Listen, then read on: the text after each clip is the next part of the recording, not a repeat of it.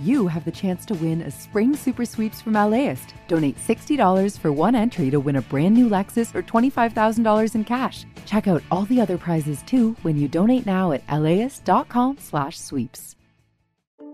This is the SoCal Update. I'm Leo Duran, and today, vaccinating parents and caregivers of people with disabilities, as well as the LA County Sheriff who's getting heat for a personal helipad. It's Thursday, February 11th. Caregivers of people with disabilities who are at high risk of COVID-19 complications qualify for the vaccine, but health reporter Jackie Fortier found that for many of them, that's not been the case. Is that right, Jackie? Yeah, it's been really confusing for these folks. Last month, the California Department of Developmental Services issued a letter that said that parents and caregivers of people with disabilities are considered health workers and qualify for the COVID-19 vaccine.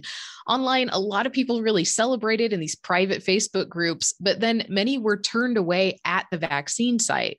So it turns out that only families who are eligible are those who receive services from a state-supported regional center. Those are nonprofits that help people with disabilities. And lots of folks were using this general letter that was issued in January as proof at the vaccine sites, and it didn't work. They were being turned away.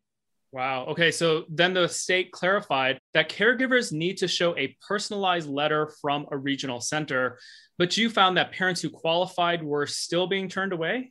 Yeah, exactly. So I talked to parents throughout California. Some of them really sailed through the process. They got a vaccine with no problem. But others, like Cindy Lou, whose daughter has Down syndrome, was even accused by staff at the vaccine site that her documents could have been faked, even though she had the correct documents. She eventually got the shot, but advocates are really afraid that the damage may have already been done, especially with caregivers who don't speak English and who have already been turned away, even though they qualify.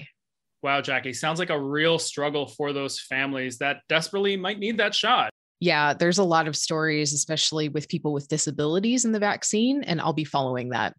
Thanks a lot, Jackie. And then meanwhile, LA County Sheriff Alex Villanueva is under fire for having a helipad built right next to his home. And public safety correspondent Frank Stoltz has those details. Hey there, Frank. Hey, Leo, the sheriff's department built this dirt helipad last month, a few hundred feet from the sheriff's house in La Habra Heights in eastern LA County.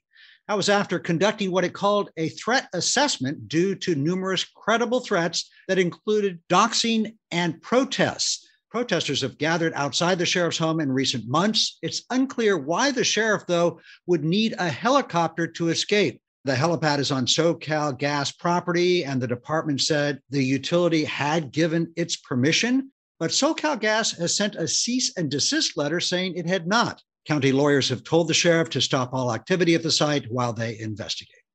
Wow, thanks a lot, Frank. We're going to wrap it up with this upcoming 3-day holiday weekend. Some of you might be looking for a good nature walk without leaving the city, and infrastructure correspondent Cher McNary has this idea.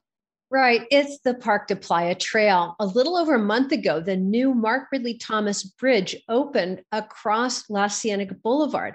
It's named for the former county supervisor, who's now a city councilman, and he helped make the bridge a reality.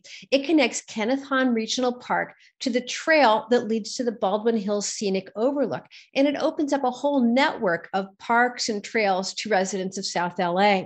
From the top of the overlook, you can see all the way from the ocean to downtown LA. Now, if you're really hardcore, you can continue on the Bayona Creek bike trail all the way to the ocean. Sounds like a really good hike. I'll go get my hiking boots and sunscreen. And thanks a lot, Sharon. And thank you all for joining me on this SoCal update for Thursday, February 11th. I'm Leo Duran, and I'll see you next time.